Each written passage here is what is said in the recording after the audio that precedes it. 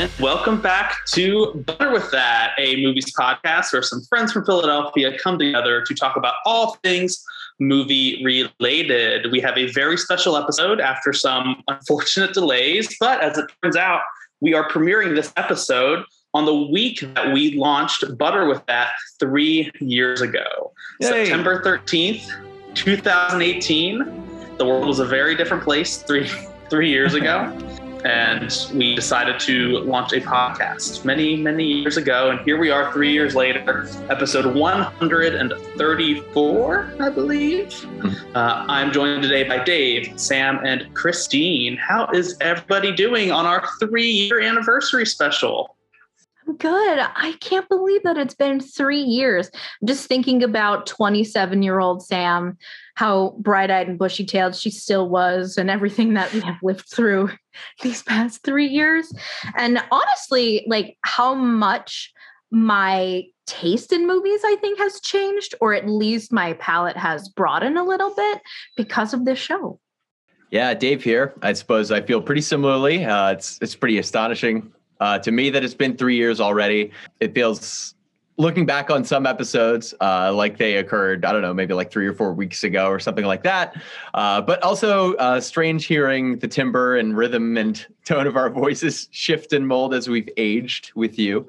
So that's been interesting to look back on. And yeah, like Sam, I think my tastes have not changed very much, but I have watched and absorbed a lot of things that I probably wouldn't have gotten to were it not for my fellow crew. So thanks so much, guys. It's been a great 3 years. Yeah, I shouldn't say that my taste has changed all that much. I should say that I've learned what it is and learned more things that I hate. I think that has happened more. As have we, yeah. I just always love preparing for these episodes, because whether or not I'm hosting an episode or I'm preparing to talk about somebody else's pick, I feel like now that I understand the group's various tastes and like really interesting angles and insights that they bring to each movie, I think about what another person in the group might think about or how they might assess a movie. And it's always really fun because I feel like we all have very different interests and also very different things we're interested in and aspects of movies that we really want to talk about. So I'm always watching something. I'm like, I wonder what, the crew would think about this element. So it's always fun to prepare.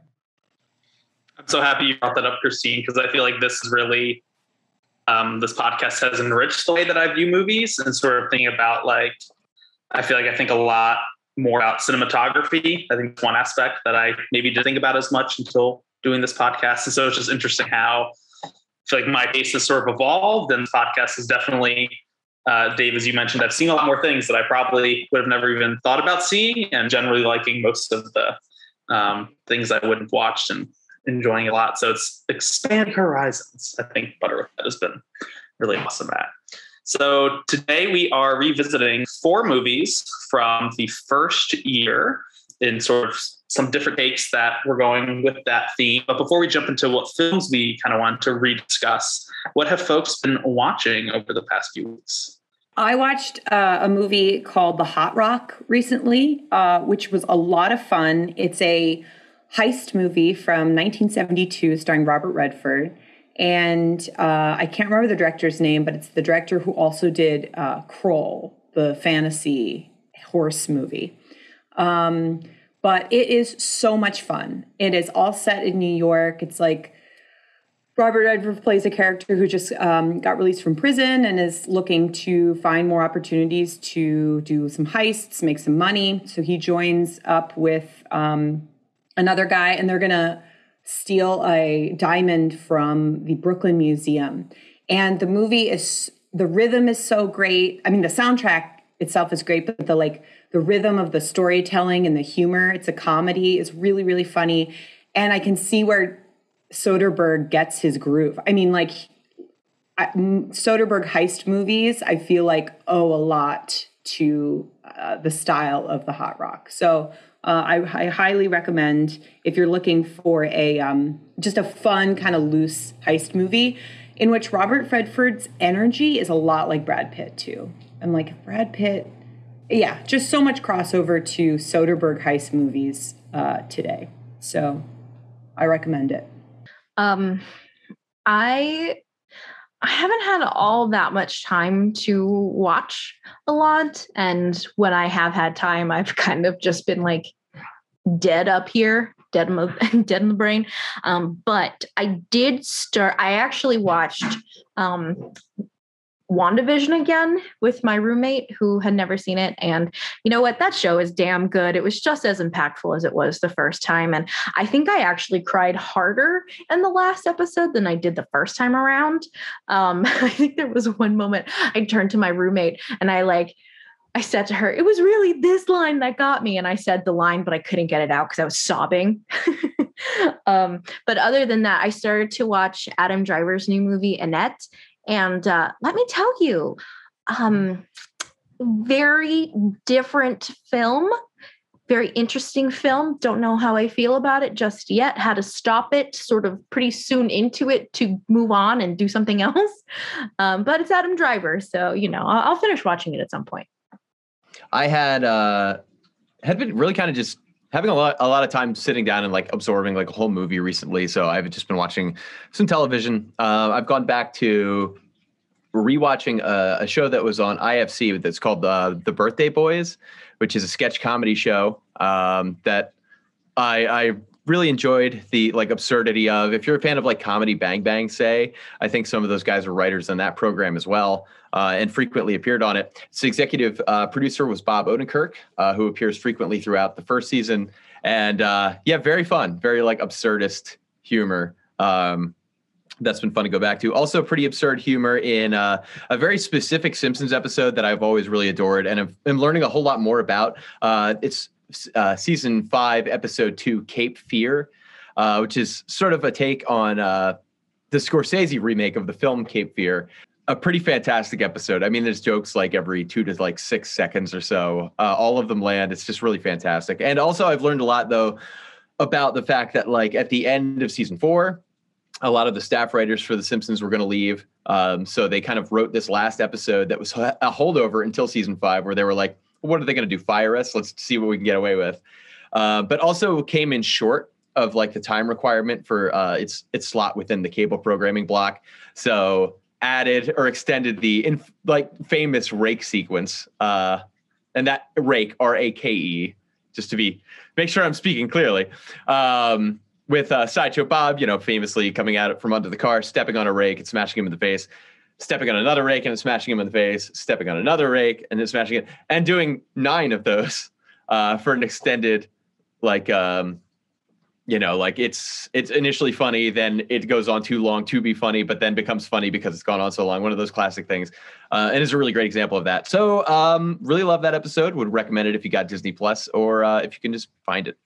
And you also don't have to necessarily be a fan of or have seen Cape Fear, Scorsese's film, but it certainly helps.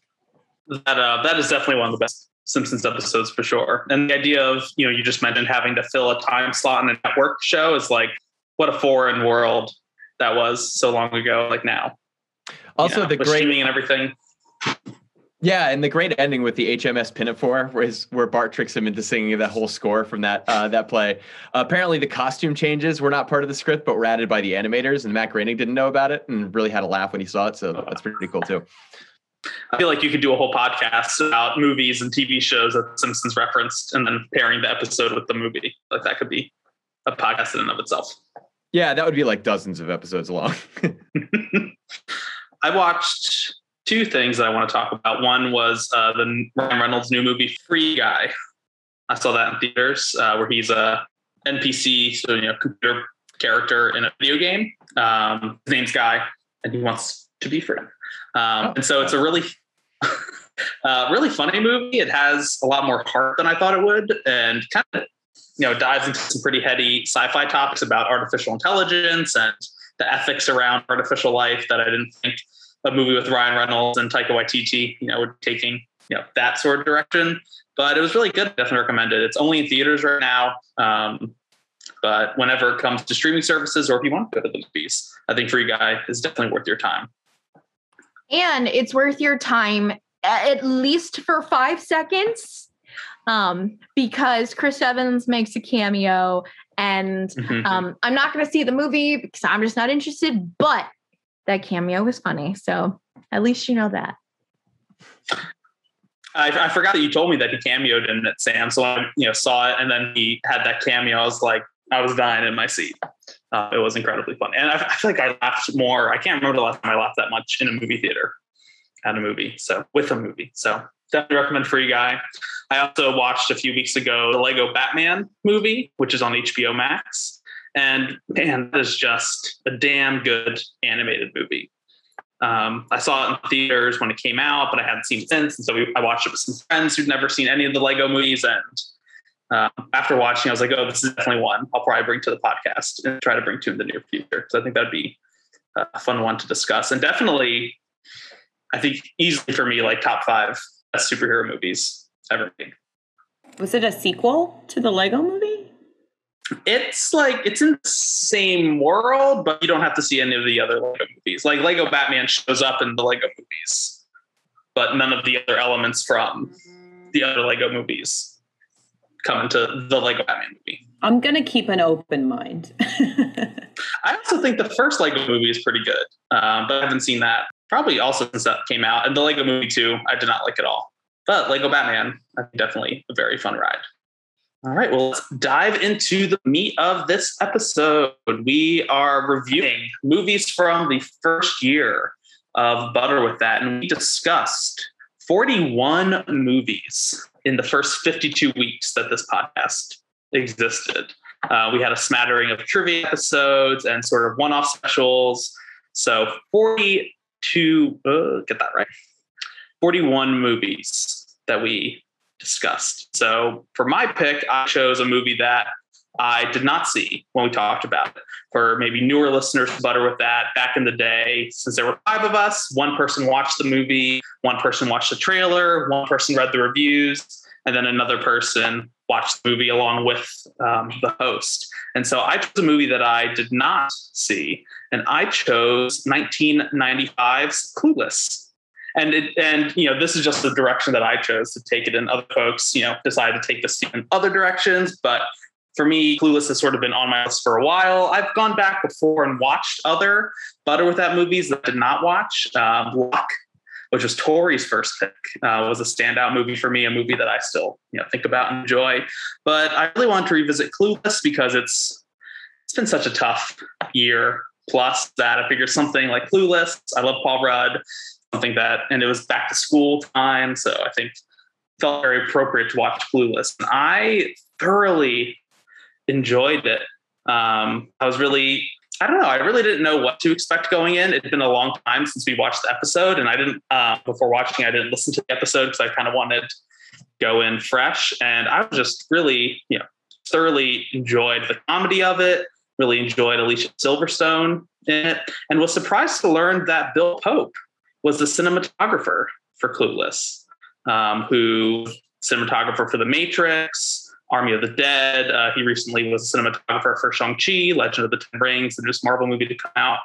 So just sort of really was really surprised by Clueless, and also surprised that, I forgot that Donald Faison was also in it, who I love from Scrubs. He is absolutely a delight in the movie as Murray. And so I just really enjoyed it. I went to revisit. So I guess turning it over to the group, what do you guys remember from the Clueless episode, or kind of your thoughts on Clueless looking back? As I recall, it was Tori's pick, correct? Mm-hmm. So of course, thank you, Tori, for the recommendation. Yeah, it's a fun movie. It holds up just about every time, in my opinion. I think it's it's a time capsule of the 1990s, but I think a lot of the humor still carries over. I've been seeing online that Alicia Silverstone is recreating a lot of the scenes. Like now, I think she did one with her son. I think she did one with somebody else. And so, yeah, just watching snippets of her like recreating her iconic scenes and like recreating as close as she can to the outfit, the iconic outfits. And people are still going wild for the quick recreation she did with her son. So yeah, it lives in the in the collective memory. I mean, I think I rewatched it maybe last year, maybe. And it's so fun. It's a lot of fun to watch. And yeah.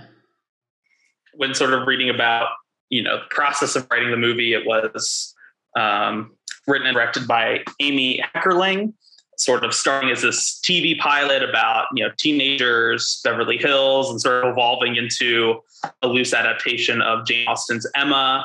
I thought just sort of really interesting, sort of the concept of teenage girl who never gets, who's always happy no matter what happens, never gets, let down, is always working towards something. I thought that was a different sort of protagonist to have in sort of one of these in-crowd, teenage high school movies. I really love the relationship between her and her dad, the lawyer, who's like super hardworking and cared about, arguing. It's like just their relationship, I thought, was really wonderful. And young Paul Rudd as well is a headliner, and their relationship is weird. You can blame Jane Austen for that.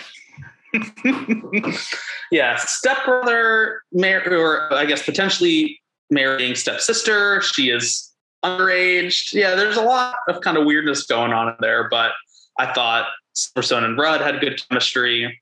And the idea of like the kind of like makeover plotline I thought was a lot of fun. So it's definitely one worth revisiting.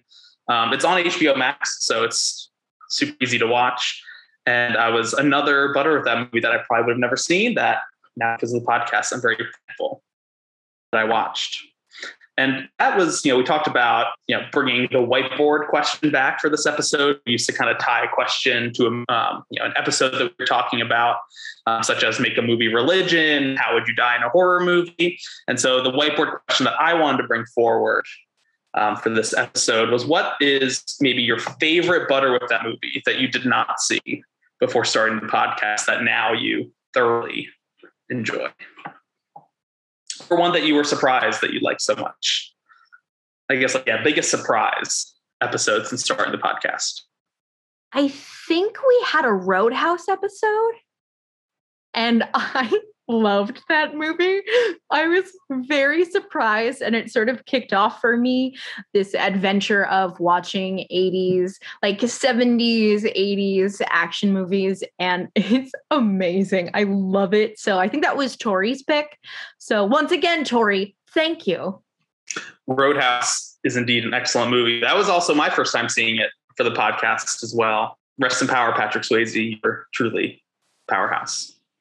Dave or Christine, off the top of your head, any thoughts on butter with that movies that surprised you and that you ended up enjoying a lot more than you thought you would, or ones that, have now become, some of your favorite movies? I think for me, it was the biggest surprise was a recent one. Dave's picked My Demon Lover. I think I had no idea what to expect going into that, but that was such a pleasant surprise. And I remember watching it and exclaiming, I was like watching on my laptop and I was like exclaiming like, oh, didn't know it was going there. Oh, great song, so surprises all around. So that was a really fun gem. I suppose I'd say for me, this is cheating a little bit because I had seen it before, but hadn't seen it in many years or revisited it since my first viewing. Would have been Adaptation, Christine's pick, which is a movie that now is definitely like enshrined somewhere in like a top 15 for me, I would say, at least. So definitely surprised at returning to it. I enjoyed it when I'd seen it around the time that it came out, but had never really gone back to it and had lost sight of kind of how absurd and like delightfully chaotic a lot of the script and screenwriting are. And how meta it is in terms of saying a lot about that process. I think it's still one of my favorite screenplays. So very thankful to Christine for having brought that one back to my attention. That's one that I would like to revisit, because I remember seeing it for the first time. I didn't quite know heads or tails what to make of it. And so I think now, after doing the episode, I think, for me, that would be a good one to go back and rewatch. I think we should also bring back that theme, not do Chris's again, but like do another name. I feel like that theme was so like kind of bizarre that we ended up picking a lot of very different kinds of movies. Like that was Cellular, right? That was also a really fun surprise. I'll do, Cellular was definitely up there in top surprise too. So note to self for podcasts, we should do another name month. You should be careful what name you pick, otherwise we might get another food fight because of Chris Lloyd. Oh, yeah. Well, there's always it's a minefield with anything. For me, when thinking about this question, one that kind of scrolling through our list of episodes that came to mind was Little Women. That was a movie that I had pretty much no expectations for, or, we all have our movie judgments and biases. I was like, I'm not going to like this. This is about Little Women. I'm not little or a woman. Just kidding. But that was one that really captured my heart, and one that I thoroughly enjoyed and have been wanting to revisit ever since talking about it. And a great little bit by Bob Odenkirk as the father in the movie, which is always a delight to see, along with everybody else. Dave is here, so that made Bob Odenkirk come to mind right away. Buddy Bob. Hope he's doing well. I haven't heard anything about his recent trip to the hospital. But okay. Little Women. Oh, good. Yeah. Good. But I've given it. I'm on a first name basis with Mr. Bob. So, but no, he's doing all right. But Connor, I agree. Little Women was a real standout. Cool. So I'm very thankful I went back to revisit Clueless. Would anybody else like to talk about their sort of revisiting or redoing or kind of going back to a year one movie? I would love to go because my movie is from our very first episode. So our very first episode is we picked movies that we thought were underrated. And my pick was Testament of Youth, and Connor watched it. And Connor, I remember you disliking this movie so much. And your biggest critique was, I wanted them to do more. And I was like, well, they can't, because it's a memoir. Like, they can't make things up from her life.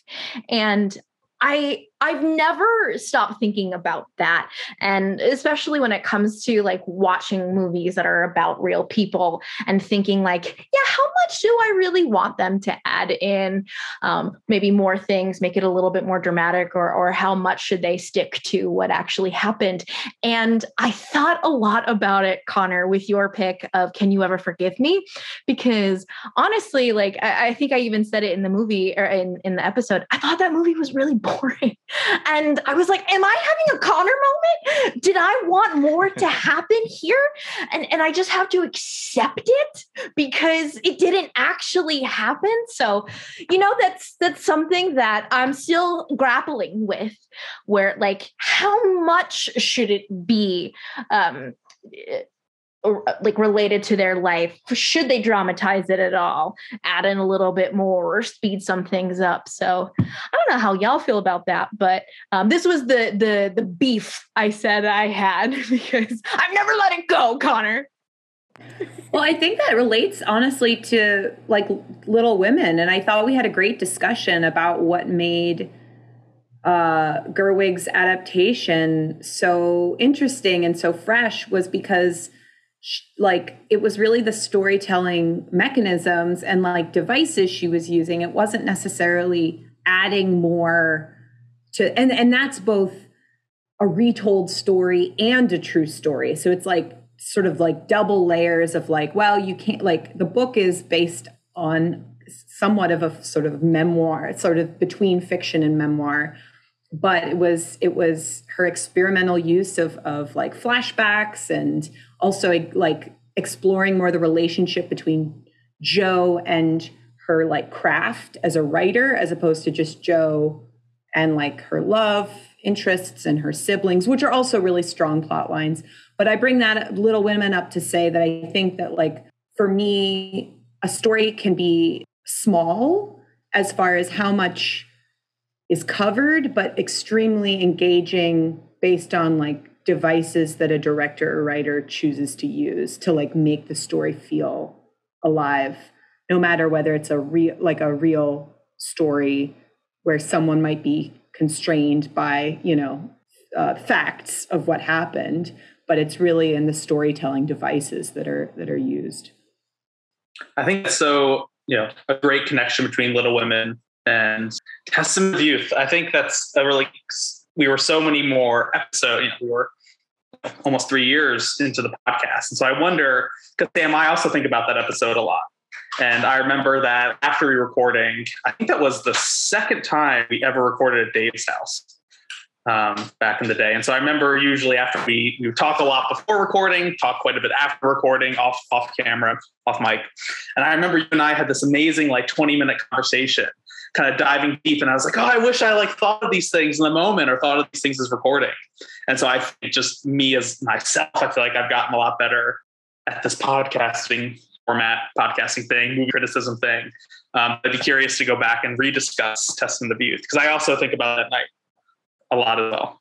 Yeah, I recall talking to Christine and Tori at the time, and we were all just sort of trapped in our own banter. And every once in a while, kind of listening in after recording that episode and hearing you two go at this thing with these really excited points and being like, oh, shit, I wish we'd continued recording that. We were such babies. We didn't know, but now we know a little bit more, right? Just a little bit more. Yeah, so I constantly think about Testament of Youth because I still love it so much, despite what you said, Cotton. No, I'm just kidding. But, maybe that's something we can revisit in the future. Okay, so my whiteboard question is related to a memoir, I guess. If you were to pick an actor to play you in a movie, who would it be? So right away, I've been called him many times. Just top of my head, it would be Seth Rogen, because I was in a job interview at Chipotle, and then one of my coworkers would be like, "Oh, you look like Seth Rogen," and so I thought it helped me get the job because that was a nice icebreaker. We look similar. He's also funny. I hope I'm funny. But just when you said that question, because I've just been called him several times, I feel like Seth Rogen is my gut answer. Maybe I'll have another one before we wrap up. Okay, Seth Rogen. I think you deserve more than that, but I can also see it. I can make those connections. I'm often told that I resemble John Krasinski. I get a lot of that. It makes me feel a kind of way, honestly. And then I give everyone a little stare at the camera when they say it. But I get a lot of that. I don't think he really matches my frustrated intensity, let's say. So I guess if I were to select anyone, it might be, I feel like Jason Bateman plays stressed well. So I think that might be a good fit. But I really don't know. Tough question. I suppose the focus group audience response has been Jim from The Office, but I will also accept Michael Bluth. Jason Bateman is such a good answer, but I also think that there's a little darkness to you sometimes, Dave. And I think you don't say. Paul Dano, just based on what I've seen in There Will Be Blood, I think that he could pull you off pretty well. Oh, also, yeah, no. Also, I'll say maybe Daffy Duck. Maybe if I can pick an animated thing, Daffy Duck's a pretty good fit. He loves that. If we're going along the lines of what people have said or what people have told me, people I look like, I guess in my youth, I would be played by Anthony Michael Hall. And in my college years, I would be played by the alien from Signs. So they can split in my... Specifically, the alien, the scene when the kids are having a birthday party and the alien is walking behind them in the sidewalk. This would be a hell of a movie. So, yeah, Anthony Michael Hall morphs into M. Night Alien. Would you be the alien, in Signs, or would you like following the plot of Signs, or would you have your own adventure? Well, it was more just the way that I walk, I guess, is much like the sort of lope of the alien. So I think it would just be the alien recontextualized in my in my daily life. You're just walking by a children's birthday party and everyone starts screaming and it's on the news. Yeah, and it's I'm just doing my thing. I'm going to Aldi, I don't know what you guys are doing. Don't get your panties in a twist. Oh, Christine. Oh, okay. Wow. There's no way that I could possibly top that. So I think that for me, I have two answers. One, I think I look more like, and the other, I think, could capture my personality. So I think that many people have told me that I look like Jennifer Goodwin. I think that, sure, I'll work with it. I actually have a funny story. So someone who we all used to work with didn't like me very much. And I knew that, and that's okay. You know, people can have their thing. And one day we were walking together and this person just says, you know, like, when it comes to like actors and actresses, I just like can't stand Jennifer Goodwin. Like there's something about her face. And I was like, okay, I get it. You don't like me. So that was funny. But then the person who I think could pull off a Sam Hunter is Mae Whitman. She's been in a lot of things. She's in Parenthood. She was in The Dove. So I really like her. I can see that. What was the first show that she was in? Arrested Development, I think. No. Oh, it was before that? Yeah, it was. But it was with her friend in Arrested Development. What's her name? The daughter, Maybe. Who plays Maybe? Mm-hmm. So they were in a show on Fox Family or ABC Family, and it was really cute. It was like set in the 60s, and they were like two best friends growing up. And yeah, I have fond memories of Mae Whitman. And then, sorry, whoever you are who plays Maybe, I can't remember your name. Alia Shawkat. Alia Shawkat. Yeah. Those are all really wonderful answers. I'll try to come up with a better one, but really enjoyed all of your answers. Dave or Christine, would you like to talk about what your revisit journey was like? I can go. I picked a Tory pick from, I think, the first year, but I can't remember. It was during the summer. I picked 1984's Night of the Comet. I remember this episode being a lot of fun and me being like, wow, this movie sounds so fun and great. And then I never got around to watching it. And so for this recap episode, I decided to watch it. It was directed by Tom Eberhardt and stars Catherine Mary Stewart and Kelly Maroney. And for those who haven't listened to the episode when we talked about it, it's about after what was supposed to be a celebratory night of star and comet gazing, two sisters wake up and realize there are only two of a few people left alive after probably everyone on Earth, or at least the whole population of Los Angeles, has turned to sand. And those who haven't turned to sand are slowly turning to sand, but exist as zombies, as terrifying zombies that are trying to attack them. And this movie feels so 80s, from the color palette, the purples, the oranges, the reds, to the soundtrack. There's a great mall scene when the two sisters are trying on clothes at the mall, because what else would you do if it's the apocalypse? And Girls Just Want to Have Fun is bumping on the soundtrack.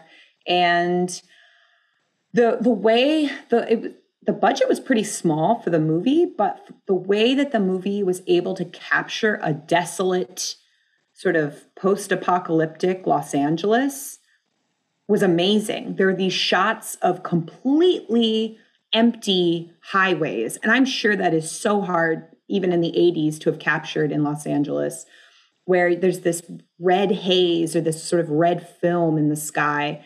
And one of Regina's like riding a motorcycle through Los Angeles. And it looks so good and makes uses a little and uses it really, really well to really convey, desolation, emptiness, but still like everything is so fun. And the sisters are so fun to watch. I think their chemistry is great. They really play off one another really well. And both of them are very different, or each one of them is very different, but they have a great energy.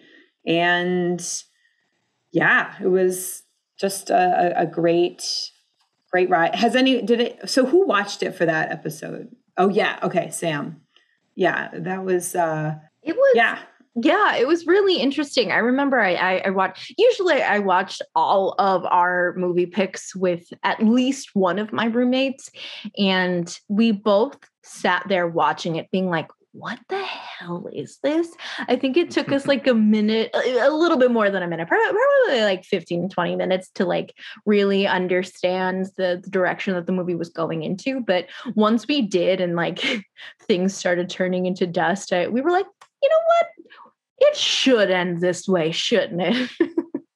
Yeah, there's like a parallel plot with the researchers at the research base who like understand what's going on, and there's this whole drama about them not wanting to invite any outsiders into their base, and then they end up saving the sisters, but then it takes kind of the Thing turn where you're trying to figure out like who's been exposed, who's going to turn into the zombie, and there's a lot of like fake out surprises as far as who dies and who survives. So it dragged a little bit, like I feel like 2/3 into it, but then it picked up like towards the end. So big recommend. I'm glad I finally watched it.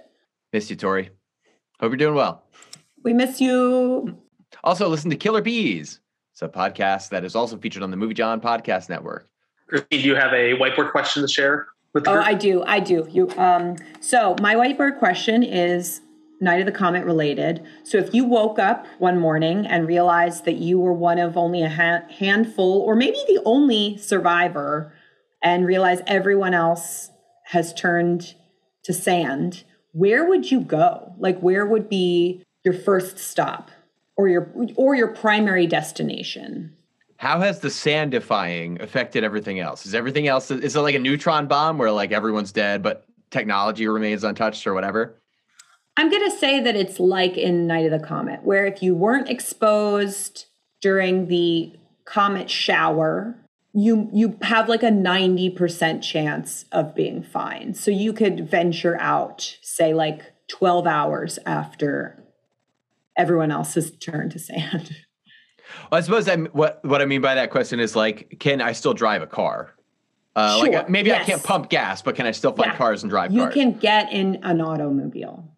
Okay, I'm going to the shore. I'm just going to go to the shore. I'll be surrounded by sand, which will be a little bit haunting under the circumstanstances. But you don't know what was previously human and what was just part of the beach. My gosh! I'm going to People Beach, New Jersey, and I'm just gonna kind of just like soak up some sun, and I don't have to be anywhere or do anything. So I guess I'll just go to the shore. That's the Eastern PA person in me speaking out of instinct. People Beach, New Jersey. It's sad that this was like my knee-jerk reaction to this question, Christine, but I was like, I will go out walking at night and not fear anything. I'll also go for a hike by myself and not think I'm going to get murdered. That's really what I want. Hell yeah.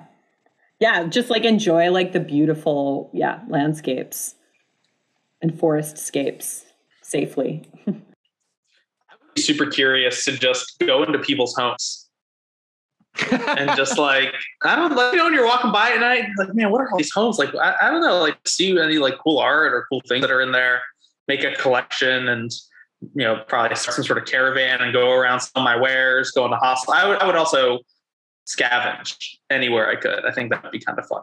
Who like you selling your wares to?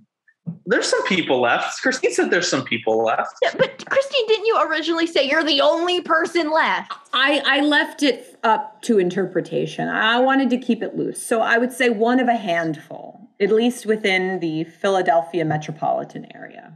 Why are you trying to hustle people? I mean, you know what? Listen, like this is your choice, Connor, whatever. But I think it says a lot about you. No, I'm just kidding.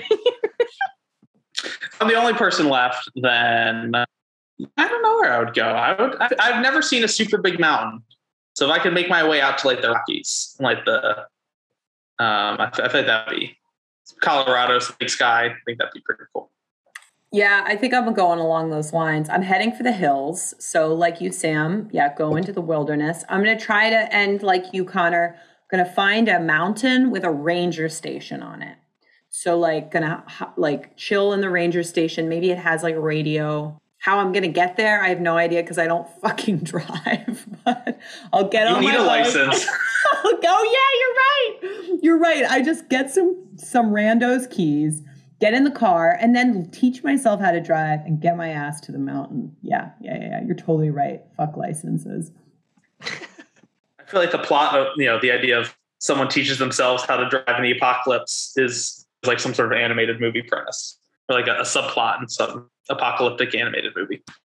Well, I suppose that brings us around the horn to me then. And I revisited an episode that we did when I was still but a lowly producer, just sort of saying things and having them picked up in the background. And that, I believe, is our 4th episode. That would have been The Visit, the M. Night Shyamalan film that was picked by Christine. I had never seen it before and had not seen it up to last week when I checked it out. It was an interesting experience. Yeah, so The Visit. It was an interesting visit. The Visit, for those who aren't familiar, it's an M. Night Shyamalan film that is sort of a found footage documentary kind of style of these 2 children who are going to meet their grandparents for the first time. Their mother has obviously had a strained and tenuous relationship with her parents and therefore doesn't want to go with them. And they also feel that she could use a break because she's been through a tough relationship that spiraled with their father and is now re-entering at the dating scene. So they want to kind of give her some time off and also, want to meet their grandparents. One of the children, the girl who is 15, and I believe the younger brother is 11, I want to say 11 or 12, something like that. The sister is making a documentary about it. So it's all through the lens, no pun intended, of her creating this movie. That is the movie we're treated to. It's typical of a found footage movie. But they get there and they learn that the grandparents are not all of what they're cracked up to be. They start behaving very strangely and just sort of this increased tension and momentum to their discovering more and more about the people that they're sharing this house with who they don't know.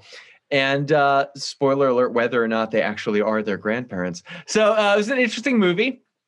Christine, you selected it as an underrated movie, which was our first category. And I think that I initially walked away from the movie thinking that I was surprised that that was your selection for that category.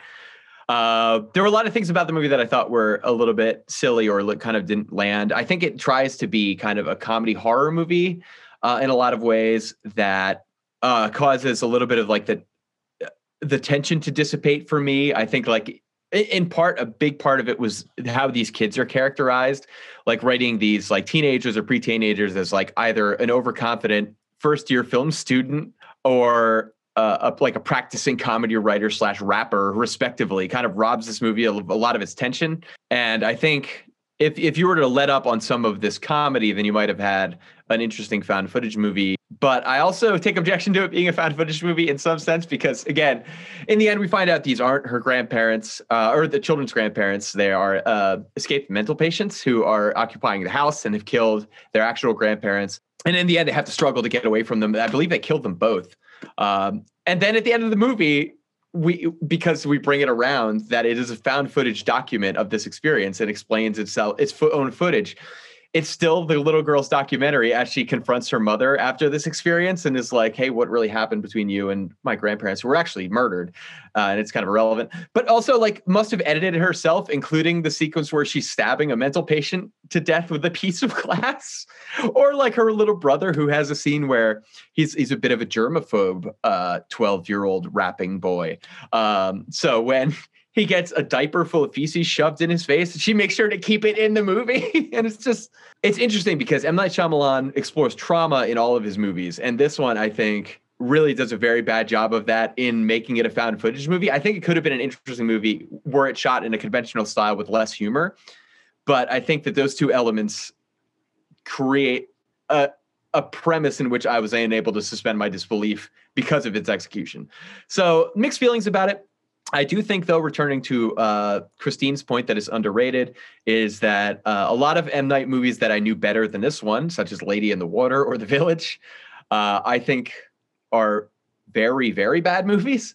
So to have missed this one within the context of his general filmography, I think this is one of his like second tier strongest movies after like, your Signs or your Sixth Sense or your Unbreakable. But also wasn't a movie that I was all that bowled over by. So mixed feelings across the board, but I can see how if you're a diehard M. Night fan, then it might have been a good selection for underrated movies. But that was my experience. And listening to the episode, it was interesting to hear our thoughts on demonizing like mental illness or like ageism and things like that. I did think those stood out as kind of problems after watching it because I listened to the episode after watching the movie. But across the board, yeah, I don't know. It's interesting. That was The Visit was the first movie that I was selected to watch for the podcast. And I feel like that was a really great introduction to Christine with M. Night, with kind of like an interesting, like a movie that challenged me to think about it. Like I felt like that was a really good introduction to the sort of some movies that Christine would be bringing in, of course, igniting the M. Night Shyamalan conversation, which I did not think will end anytime soon, even if we have a 10 or 20 year special in the far future. And I did, Christine, hear how Old ends. I won't spoil it for you, but it's interesting. Oh, I'm prepared to be not surprised at how bad it is. One thing I'll say about The Visit is that most other M. Night movies, or I think pretty much all M. Night movies, are so self-serious. And when you allow yourself to feel like maybe he thought of this film as a joke, then it works. That justifies a lot of the other garbage he's made. Yet The Visit, there's a very, I think, it's very evident that he was presenting many things as sort of dark comedy. Now, whether it works is another question or conversation. But I think for once he actually was willing to not be so self-serious and so by opening up more room for comedy and for play and for sort of just like swinging for the fences and like, doing whatever he wants, I thought it was like a wonderful sort of comeback movie. Now, or maybe, you know what, I'll save my other. I mean, I do agree with that, though. Yeah, I think he was coming back off of a string of movies that were pretty critically panned.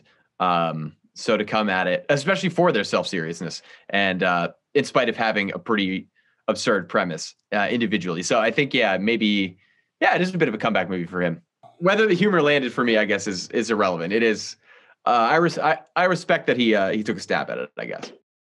There's a huge debate as to whether he's being serious or like just taking a shit in Old, like whether it's supposed to be like completely dead serious commentary on like aging and like parents watching their children going up, or if he's like completely, I don't know. And I suppose that brings us to my whiteboard question. Just wrote this at the top of the episode just before we started recording. So it's Christine, it does not relate to this as a criticism or anything, but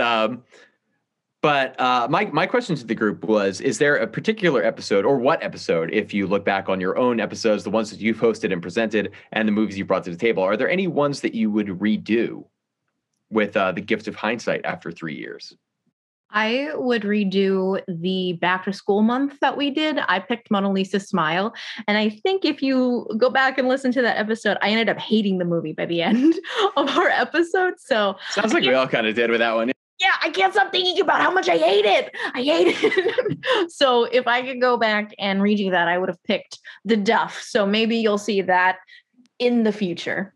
The what? The Duff. It is with Mae Whitman and Robbie Amell, who Connor was in The Babysitter, which was a choice that I had made in our first year too. I've discussed this a few times before on the podcast, but one that I would want to change was we did animated movies that we returned to, kind of tied into this idea of a comfort movie, and I chose Coco, which is still a movie that I enjoy, but I really wish I picked The Iron Giant, which after 3 years, I was finally able to rectify. I believe that was only like 2 months ago. So I was able to finally discuss The Iron Giant. I was really happy with how that episode went. So it's not too late for anybody who wants to change their mind on an episode theme. and you finally allowed me after 3 years to finally discuss The Iron Giant, which I thoroughly enjoyed doing. So that's one that stands out for me that I wish I swapped around. Thought we had a great discussion on Coco. Still think it's a great movie, but I feel like The Iron Giant, with hindsight, is the one that belonged in that theme. Both good movies, but yeah, I can see The Iron Giant being maybe a little more you. Cool. And Christine? I feel like, well, we were talking about The Visit. I will revisit The Visit. I haven't watched it since we did that episode, but I think I don't necessarily. I thought we had a great discussion, so I think it was fun to talk about. But because it was my first butter with that pick, I don't think I fully realized what the process is to what goes into bringing a movie to the group. And it's like, I didn't know kind of the shape that a conversation would take, or I didn't know that it's kind of challenging to bring a movie when you're still sort of figuring it out for yourself, or if you just love it and you can't explain why. And so I think The Visit was one of those things where it was like, I might have picked a different pick, recognizing that I didn't quite know why I liked it. And so it was hard for me to explore that through podcast form. And I think that the more episodes we do, it gives me a sense of what movies I have things to talk about and would be excited to talk about, and other movies that I'm I enjoy this movie, but I don't necessarily want to talk about it on the podcast. So all those early episodes were definitely great learning experiences. Now, did I have some missteps like the wedding planner? Yes. But weeks cut off, some might say. Absolutely not. I've got your back on that one still. Oh my gosh. Can I just say, speaking of Meeks cut off, so another director that I feel is definitely I'll just say it. Jane Campion is coming out with a Western starring Benedict Cumberbatch, and it's going to be fucking dope. So I'm really excited. And I might bring it. If it's good, I'll bring it to the podcast, and we can talk about another slow cinematic Western, modern day Western. Well, on the subject of kind of slower quote unquote Westerns, I suppose the one episode that I have had, has had me, sweating and turning in my sheets at night, just worried about, maybe not having represented the movie well enough. And it's only for one small detail, because I think a lot of the production episodes and structure of the episode itself was fine. But Christine, you made a really interesting counterpoint at the end of our episode discussing There Will Be Blood, which is my favorite movie, when we were discussing our favorite films. I think I had stressed at the time that I consider both Plainview and Eli Sunday to be villains within the story. And you made the very logical and structural and academic argument that, well, obviously Daniel Plainview is, as far as the story's frame of reference goes, is sort of at the very least a protagonist, if not a hero. And I think my counterpoint to that was that at every decision, he makes villainous decisions. He chooses to do the wrong thing and this and that. I don't know that I necessarily agree with my former self on that. I think Christine, your argument that he is our singular focus and in such a deeply rooted character study, it can't afford to have the audience reject him out of hand in the structural and instructional sense that we do villains.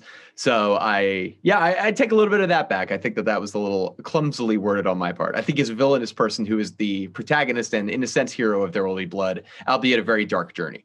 So Christine, that really kind of opened my eyes to some things about my favorite movie, and I really appreciated it.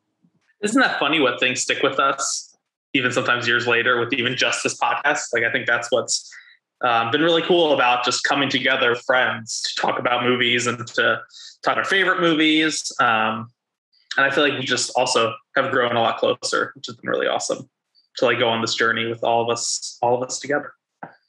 Actually, along those lines, I will never forget, Sam, you made such a great point during the Clueless episode. Speaking of Clueless, we were talking about intelligence, and you made a great point about Alicia Silverstone's character. What's her name? Oh, Cher. Cher, exhibiting a lot of emotional intelligence. I think we really had a great conversation about sort of evaluating how this movie presents characters and like different aspects of like intelligence and sensitivity and just like interpersonal dynamics. And I'll have to re-listen to the episode to really get specific, but just another example of like how I feel like I learned so much from you guys and your thoughtful insights about everything. I hope our listeners feel that way as well, because we would not be where we are today without our wonderful listeners, you on the other end of your headphones or your speakers. Thank you for joining us through 3 years, whether you were from the very beginning or you joined recently.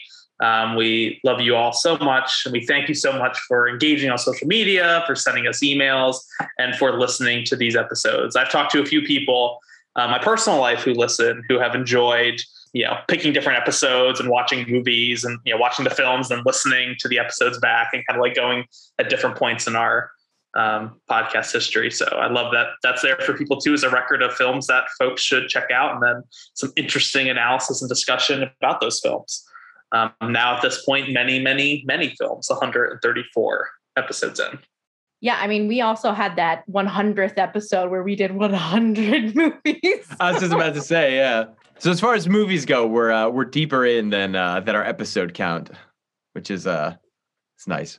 And we look forward to more Butter With That content for the rest of 2021. We've had a bit of, not our usual release schedule over the past couple weeks, but we're going to dive back into our normal routine, get in the theme, talking about some films, and I can't wait to see what the rest of the films we're going to be talking about in 2021 and going forward. And so I just, from the bottom of my heart, want to thank you all for, the 3 here on the Zoom call. Maybe one day we'll be back in person here or there recording. But thank you so much for coming on this journey with me. It's been truly one of the greatest things I've ever worked on, one of the funnest things I've ever worked on. And I love you all so much. Oh, I love you guys too. Ooh, happy birthday to us. Yay! 3. September 13th is our birthday. We're 3, very young. Cool. Any sort of final thoughts as we are wrapping up our 3-year anniversary special? Oh, one thing I wanted to point out, Dave put together an awesome clip show last week that I think ties really well into this episode. It's hilarious, picking some of our best moments from throughout the years. Sam, the reveal of when you announced that you were the Xenomorph in the character quiz, the way you reveal that, is just absolutely amazing. You are the hunter, the beast, the Xenomorph. I'll never forget that. And it made me want to bring back character quizzes. I think that was a fun thing we did for a while. So I think we could bring that back once in a while. That'd be fun to do. Yeah. So definitely check out the clip show episode. It pairs really nicely, like a fine wine and cheese, to this episode. Oh, fine wine and cheese. Shit. Okay, next time I'll make it work. That's good. That one's free, Dave. Thank you. I will try harder next time. Any thoughts as we're wrapping up the 3-year special? Well, thanks for tuning in, and thanks as always to the Movie John Podcast Network for hosting us, as well as a suite of other really great shows. That, of course, including Killer Bees, which we mentioned before, Tori and Garrett's podcast, which is absolutely a must listen to if you are a fan of 80s cult cinema. And of course, we thank her for her participation throughout the years. We miss you, Tori. Think of you all the time, and wish you the best of luck on your own podcast, which, of course, again, you can hear through Movie John Podcast Network. Well, I think that is an excellent send-off, Dave. Thank you so much for all your hard work, Butter Crew. Thank you so much, Buttery listeners, for listening to us and supporting us through all of these years. And we hope that you will enjoy what the future of Butter With That holds. I'm excited, and I hope you guys are too. All right, have a good evening. Have a good whatever, dusk, dawn, whenever you're listening. Have a good whatever. Bye. See ya.